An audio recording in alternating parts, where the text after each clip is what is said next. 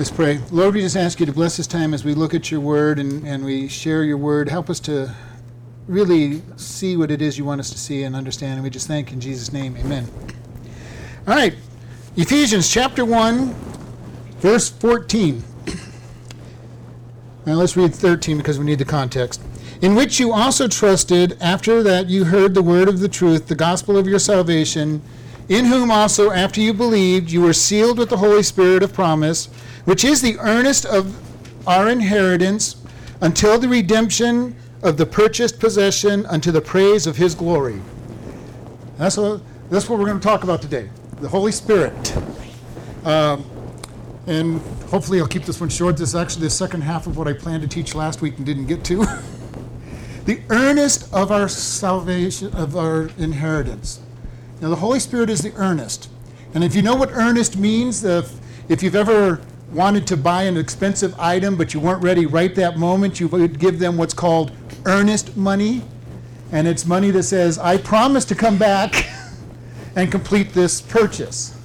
Okay, and depending on how big the item will be the amount of the earnest. The Holy Spirit is the earnest of the rest of our promises. And you want to think about that. I was thinking about what is it that we have with the Holy Spirit? If he's the earnest, he's a payment, he's the down payment of all that's coming. And we think of all that's coming. Heaven. Have you ever really thought about an eternity with God in heaven? I've thought about that on occasions. We sing, I can only imagine, the song, we can only imagine what it will be like to be before God. And I've heard people go, well, I can't imagine if heaven is just being worshiping God for eternity. Well, you know what? Some of the best experiences I've had have been worshiping God in having him fill at that time. If that was eternity, it wouldn't bother me. Now, if you've never experienced it, the idea might bother you. But if you've been in a place where you've gotten really into the worship time with God and you're singing, you're praising, your eyes are on him, you're listening, for me, it sometimes often happens with a sermon. I'm getting into God and getting into the sermon, and all of a sudden it's over, and I'm going, you just started, why are you over? And I realize an hour or 40 minutes, because I listen to the ones on the internet a lot of time, which are the full sermons, not the cut-up ones for messages, and I'm going, you've only been preaching for a few minutes, what are you done for? And I look at the clock, and a lot of time has gone by. And the Holy Spirit is that earnest. What is it that we get with the Holy Spirit? The earnest of down payment. He's the earnest of our inheritance until the redemption of the purchased possession. We are a purchased possession of God. And the cost of that possession is, we've talked many times about, the cost to purchase us is an amazing cost. Jesus gave his life. Pre-planned that he would give his life for us. And we think about that, and we've talked about that. He gave his life. He took the beating that we deserved. He took the punishment that we deserved. But most importantly, the pain that he took was when he was on the cross and he became sin on the cross, the Father turned his back on his Son. A fellowship that had been perfect for all of eternity was broken. And we think, when we think about it, we think, oh, the beating was the bad part, the nails were the bad part. I think the worst part for him is when he called out, my God, why have you forsaken me? For the first time in all of eternity, he was separated from the Father. And he did that willingly to buy us back from sin. And I've said it often, I'm going, we can't comprehend what that meant to him. The best we can probably think of is, the person that we loved the most and that broke up.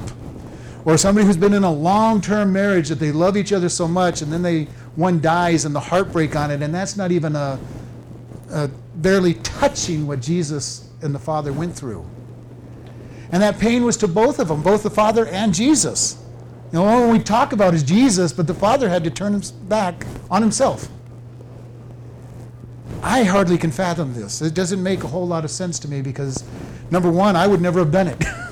I would have never created man knowing the price it would cost to pay for that, and yet God did. And Adam and Eve did not surprise him by sinning.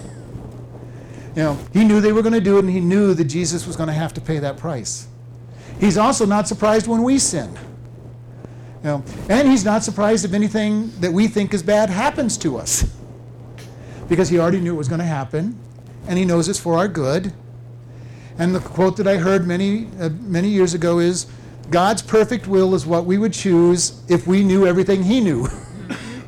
We may look at it and says, boy, this is a terrible thing going on in my life. But if we knew everything about what God knows about 2 months down the road, 3 months down the road, 3 decades down the road, we're going to go, oh, this was a good thing.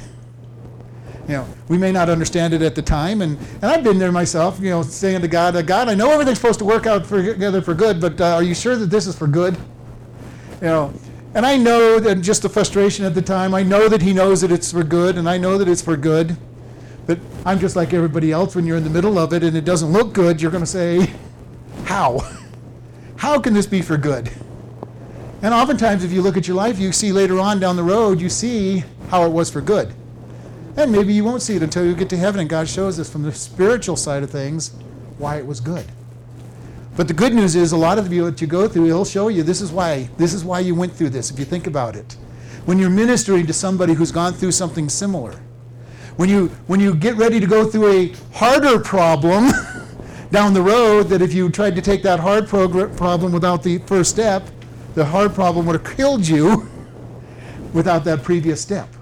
And you say, oh, that's why I went through that. It was to prepare me for this new craziness. Which, bad news, that just prepares you for the next hard step down the road. Yeah. But God is still there. God is still there, and he's checking out your trust. But what is it that we get when we get the Holy Spirit? In Romans 8:9, we're told that God, the Holy Spirit, will cause us to walk in his righteousness. He helps us to walk correctly. Have you ever been in a place where you've heard some just gentle nudging in your spirit, in your thoughts? Do this or don't do this. And if you've disobeyed it, you know what the results were, that I shouldn't have done. I should have obeyed what I heard. The idea of, as we pack shoe boxes, God will tell us what to put in there. Now, we may never know that what it was the right thing, unless we happen to get some story or the letter returned or something of that nature. But have you ever been in a place where you're supposed to talk to somebody? You're in line in the grocery store. Yeah, and I'm really good about it. If you ever follow me in a line, don't get me in the line that I'm in, because it will be the slowest line in the whole place. Always, unless I go to the self-serve. But if I'm in a line with a cashier, it'll be the slowest line in the place. But you know what? It's giving me opportunities to share the gospel with people at the same time. Because I'm stuck there, I might as well talk to the people in line. They're kind of a captive audience unless they want to switch lines, which they probably don't. But do you take those chances to talk to people about Jesus? We're the church, and not just because we're in this building that we call the church, but we, the people, are the church. We're the church, a chloride, going out of these doors and being the church where we go. And we need to share Christ with people. And we've gone over the gospel. The gospel is a really hard message. It takes a really long time. You're a sinner. You deserve punishment. Jesus died for your sins. Do you want to accept that gift? 30 seconds, you can give the gospel to anybody. Now, it may take a little more to convince them they're a sinner or that they deserve punishment, but the gospel is a message that you can give out 1,000 times a day without even taking any time to do it. How many people do we share the gospel with? When you're in that line, gospel's pretty easy to do. I know this guy that used to go shopping for the men's breakfast at College Park. And he'd go shopping on the Friday, and while he was at the store, if I went shopping, it would take me about 15 to 20 minutes to get done. It took him 3 hours. And it wasn't because it took him that long to find the stuff he wanted. It was every man he saw, he invited to the breakfast and gave him the gospel. And how many people have you shared the gospel with in this last week, in the last month? The gospel message is simple, and that's our job. as Christians. God leaves us in this world to share the gospel. Because if he didn't need the gospel shared by us, we'd get saved, we'd go home. Now, I don't know how anybody gets saved if we didn't get stuck here to be the gospel, but that would be God's problem. But if he didn't need us, it would be get saved, go home. But he uses us. And he uses us to share the gospel. He uses us to be the light that draws people to him. And the Holy Spirit is going to be that voice that hears us. In John 14:17, it says that the Holy Spirit dwells in us. You know, the Holy Spirit dwells in us. We get saved, and the Holy Spirit dwells in us. Not only does he dwell in us, Jesus dwells in us, and the Father dwells in us. We're told that the fullness of the Godhead bodily dwelleth in the Lord, and he dwells in us. Do you realize that everything you do, you're bringing God into the middle of it? You know, that could be a scary thing sometimes for some of us. When you're doing good things, you're bringing God into it. When you're going off and committing sin, you're bringing God into the very midst of what you're committing.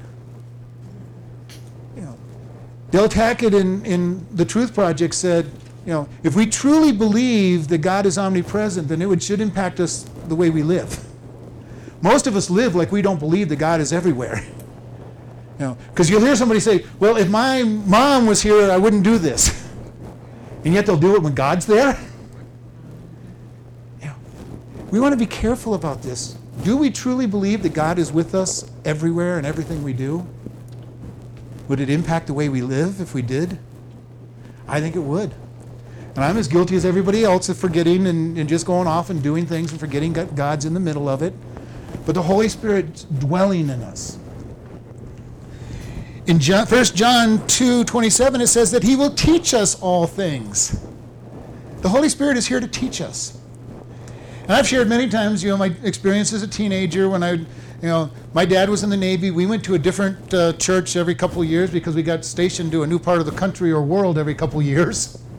And we didn't always go to the same denomination, so I got exposed to a whole bunch of different denominations and what they thought, and oftentimes I'd get confused. I'm going, God, each denomination says this verse means something else. God, what does it mean? Or God, this pastor said something, it just didn't sound right. What does it mean? And the Holy Spirit would come along and he'd teach me what it meant. And I've shared with you, the great news was when I finally went to Bible school and I learned how to study the scriptures and get into the Greek and the Hebrew, I found out something. The Holy Spirit knows what he's talking about when he teaches you. You know, but now I could prove it. It wasn't just this is what I was taught. I could prove it. But I say that for one reason. When you're studying the Bible, when you're reading the Bible, pray and ask God to illuminate it. Because the Holy Spirit will teach you. And I know most people don't believe me when I say this, but some of the greatest things that I've heard people tell me are from new Christians who read something in the Bible and they come up, they're all excited and they say, hey, look what I just read about it in the Bible.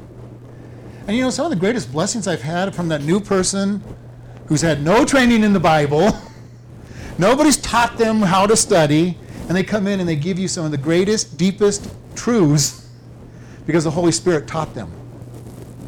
Every one of us has the same Holy Spirit in us.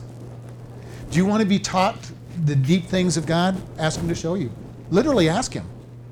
And then be ready to share them, because I've told you, you need to be sharing what God shares with you. Because if you don't, all it is going to be death in the long run. The Dead Sea has got plenty of nutrition and everything pouring into it, but it's dead because it has no outlet. It doesn't get used. It gets lots of information, but it dies. When you're given something, share it with people. Share it with members of the church, because if you can't share it here, if you can't give a testimony or share with people in the church, you're not going to share with other people. Because if you can't feel safe talking to other Christians, you're definitely never going to talk to a lost person. But you know what? It's much easier to talk to the lost person out on the street. You talk to the person out on the street that you're never going to see again. What do you have to be worried about? You know, to me, street evangelism has probably been the easiest thing I've ever done, because I go out and talk to somebody and it's like, really doesn't matter what I tell them, because I'm never going to see them again. If I make them mad, I'm never going to see them again. A little harder talking to your family, is it? You make your family mad at you by something you say about the gospel. You got to see them every day, every week, every month, every holiday. Doesn't mean that we're not to share the gospel with them, but you see what the difference on this? And yet I talk to more people and they say they're more afraid to talk to the stranger on the street than they are to their family. The problem is they're not talking to the people in the family either. So just want to encourage, the Holy Spirit's going to teach us. That's his job. He's to teach us. So when you open your Bible, we encourage everybody to read the Bible through every year, and the schedules in the back. When you open your Bible to read, ask God to show you what it is that you're to learn from it. Ask him for it to illuminate. If you listen to some message that I preach or somebody on the radio preaches or some other pastor preaches and you hear something that doesn't make sense, say, God, I need to know the answer. Help me learn. He'll teach you. In reality, I'm not even needed around here. You guys don't learn everything I can teach you. You don't need me. I get the pleasure of teaching you. God's given me that job of teaching and teaching. But God can teach you everything you need to know if you get into the Word. I'm just here to help encourage people, take you to the next step, help you get to the next step. And that's the same for every pastor I've ever been under, and I've been under some very good pastors in my lifetime. Do I need them? In one sense, no. In another sense, absolutely I need them. Because a pastor will help you get moving. The pastor gets you somebody that you can ask a question to. Say, hey, I just didn't understand this, or how would you answer this? And your teachers are good for that. And all of us need somebody that we go to. All of us need somebody that when we have a problem with a spiritual problem that we go to. Doesn't have to be a pastor. It can be, but it doesn't have to be. It could be a friend who's been a Christian a lot longer and knows the Word and you go to. But also, you need to be that to somebody else. We all need to be teaching other people. Whether it's our children, our nieces, our nephews, a good friend. Because it's been said that if you really want to learn something, teach. If you want to know and learn something, you teach people. And very important on that. And it is very true. You can't teach somebody without learning it. You can't even explain it without learning from it. But God is saying, who are you teaching? We're to have teachers and we're to be teaching. And that because I can guarantee you, no matter where you are with the Bible, you know more than somebody else. You may not know as much as others, but there's always people who don't know what you know. Share it with them. Share what you know with those people. Maybe they'll outgrow you. That's possible. But you start by teaching. And we need to be teaching. We need to raise up a generation that's following us. It's been said that we're only one generation away from not having a church. If we don't do our job teaching the upcoming generation, they're not going to follow. And our world is actively pursuing to not get them to follow Christ. So we need to really work with the younger generation to counteract all the garbage that they're being taught and all the lies they're being taught. Amy said in the Sunday school class something that I always say, and if there's any lie in the Bible, then it's all worthless. If anything's not true in the Bible, the whole book is worthless and we should throw it away. And if we really believe that the Bible is true, we need to be ready to defend it to our younger generation who are being told that the Bible's full of lies and contradictions. It's just a bunch of myths and fairy tales. And we need to be ready to defend that with them. And I've shared with you, if anybody says that there's all those contradictions in the Bible, your answer is show me one. Have them show you one, because they're just parroting what they've heard other people say. They can't show you one because they've never opened a book to look. How many times have you ever heard, well, you Christians just follow that old, out-of-date book? When they say that, you know they've never opened the Bible. Because every sin that's going on today happened in the Scriptures already and have been talked about. Everything that's going on today is in the Bible. So if they go, well, you follow that old, out-of-date book, that they've never opened the Bible. Challenge them. Have them show you one thing that's out of date. Get them to go into the book. Because if a true skeptic gets into the Bible, they're going to become a Christian. Now, if they're going in there with a mindset, I'm going to prove this and I'm not going to accept anything that disagrees with what I am, nothing was going to get them anyway. But our greatest apologist of the Christian world usually went in going with the mindset of, I'm going to disprove this Christian thing. And the more they study it, the more they realize that it's absolutely true. We do not have to be on the defensive when it comes to declaring the gospel and declaring the truth of the Bible. It will hold up. God can defend himself just fine. All we need to do is not give up. Share people, challenge with them. Challenge with them. Zechariah 4:6 says that the Holy Spirit is our power. So is Acts 1:8. He's our power to do the things that he's teaching us, to do the things that he's leading us to do. I don't know if you've experienced, but if you've ever been talking with somebody and sharing the gospel with them, and all of a sudden you realize it's not you talking. I hope you've had that experience. I've had it happen. All of a sudden I'm talking, it was me talking, the next thing I know, the Holy Spirit is talking through it. It's my voice, it's my thought patterns and everything, but it's not me talking. And sometimes you sit back and you start listening to yourself and saying, wow, the Holy Spirit is doing a good job here. When those things happen, it's the Holy Spirit taking over. And I want to make sure we understand the Holy Spirit is a real person. He is a real part of the Trinity. And he dwells in us, and he is our power to live. And sometimes, especially in Baptist churches, we kind of forget about the Holy Spirit a lot of times. In the old days, it was afraid that you might become charismatic. You might get excited about God if you had the Holy Spirit.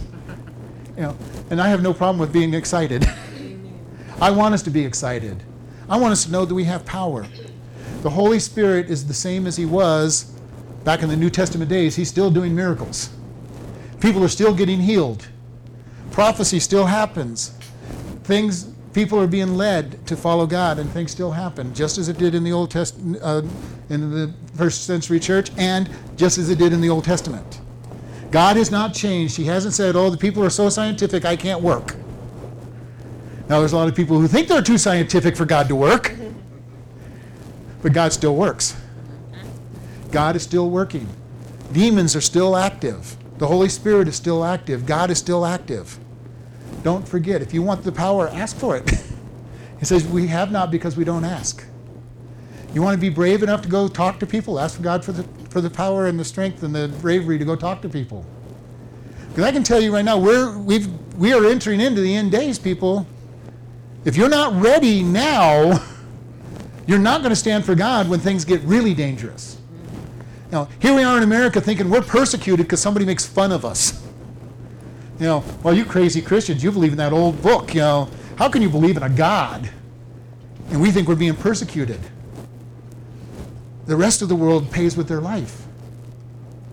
Oregon recently, they paid with their life for saying, yes, I'm a Christian. It's getting bad, even in America. We need to prepare our hearts now for the trials that are going to come.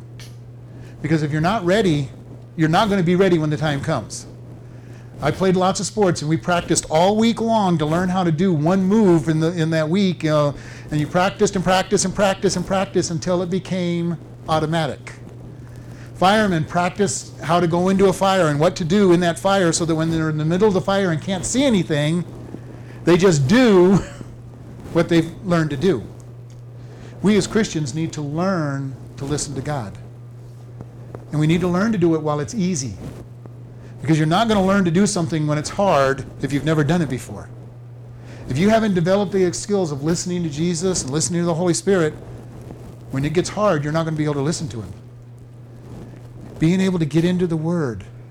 Memorize the Word.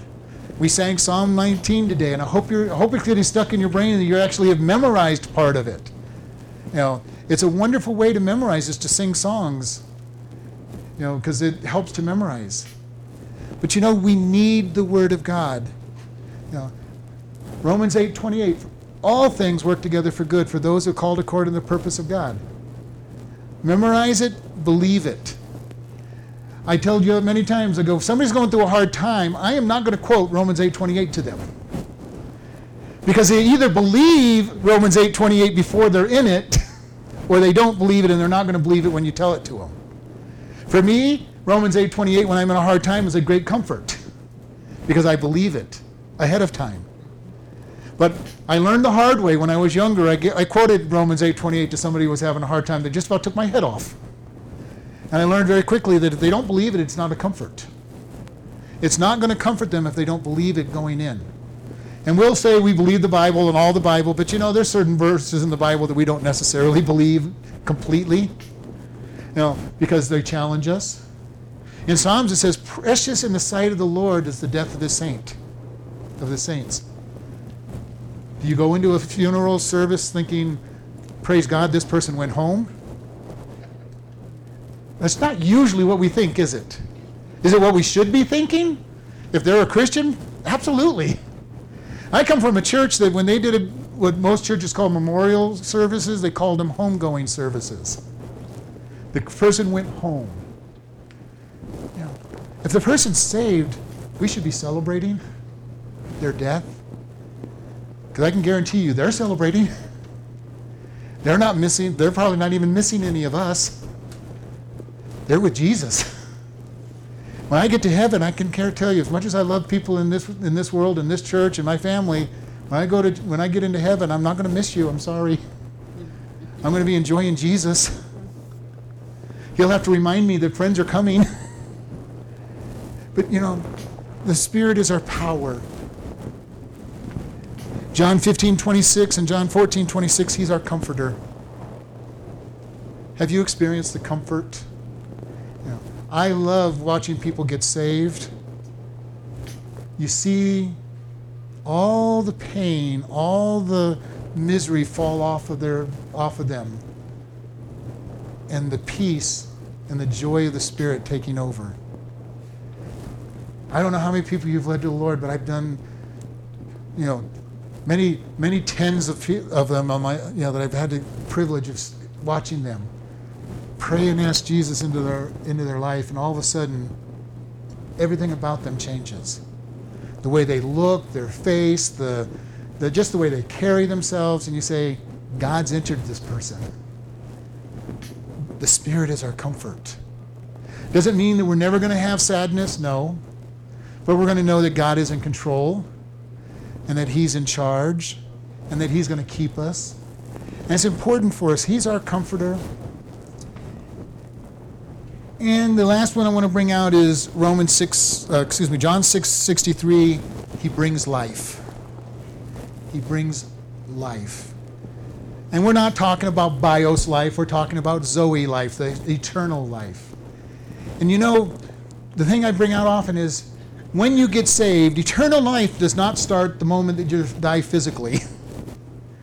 Eternal life starts the moment you ask Jesus into your heart, and He makes you a new creation and gives you life. At that point, you have eternal life. You are technically never going to die. Your body will die and fall away, but your spirit will just transition from this area of life right into the presence of God. You have eternal life from the moment you accept Jesus Christ as your Lord and Savior. It will never go away. It will never be taken away. If you are saved, you are saved. Now, does that mean you can't fall? No, you might fall. You might even turn your back on God for a period of time, but there's still going to be that noise in the back of your head while you're turned away from God saying, who do you think you are? What are you doing? And it may get very quiet after a while, but it's still there. If you can turn away from spiritual things and not be convicted and not hear God's word at all, then you better consider, did I ever truly get saved? Because did I become a new creation? Did I become alive? And I've seen so many people, I've been around churches for 44 years, and I've seen people in their 60s and 70s that have been in church all their life come to the conclusion of, I never knew God. I never knew Jesus. I know all the stories. I know about Him. I've seen Him working in other lives, but I never knew Him. And again, the gospel, we are sinners. Got to believe we're a sinner. Number 2, we deserve punishment. That's the one that's hard for most people. We deserve punishment. Because I talked to somebody one time and asked her to give her a testimony. She'd been in church all of her life, and I go, when did you recognize that you were a sinner in need of the Savior? And she goes, I've always been better than everybody I know. And I'm going, oh. But when did you recognize that you were a sinner? I've always been better than everybody I know. This poor woman in her 80s probably wasn't saved because she never acknowledged that she was a sinner.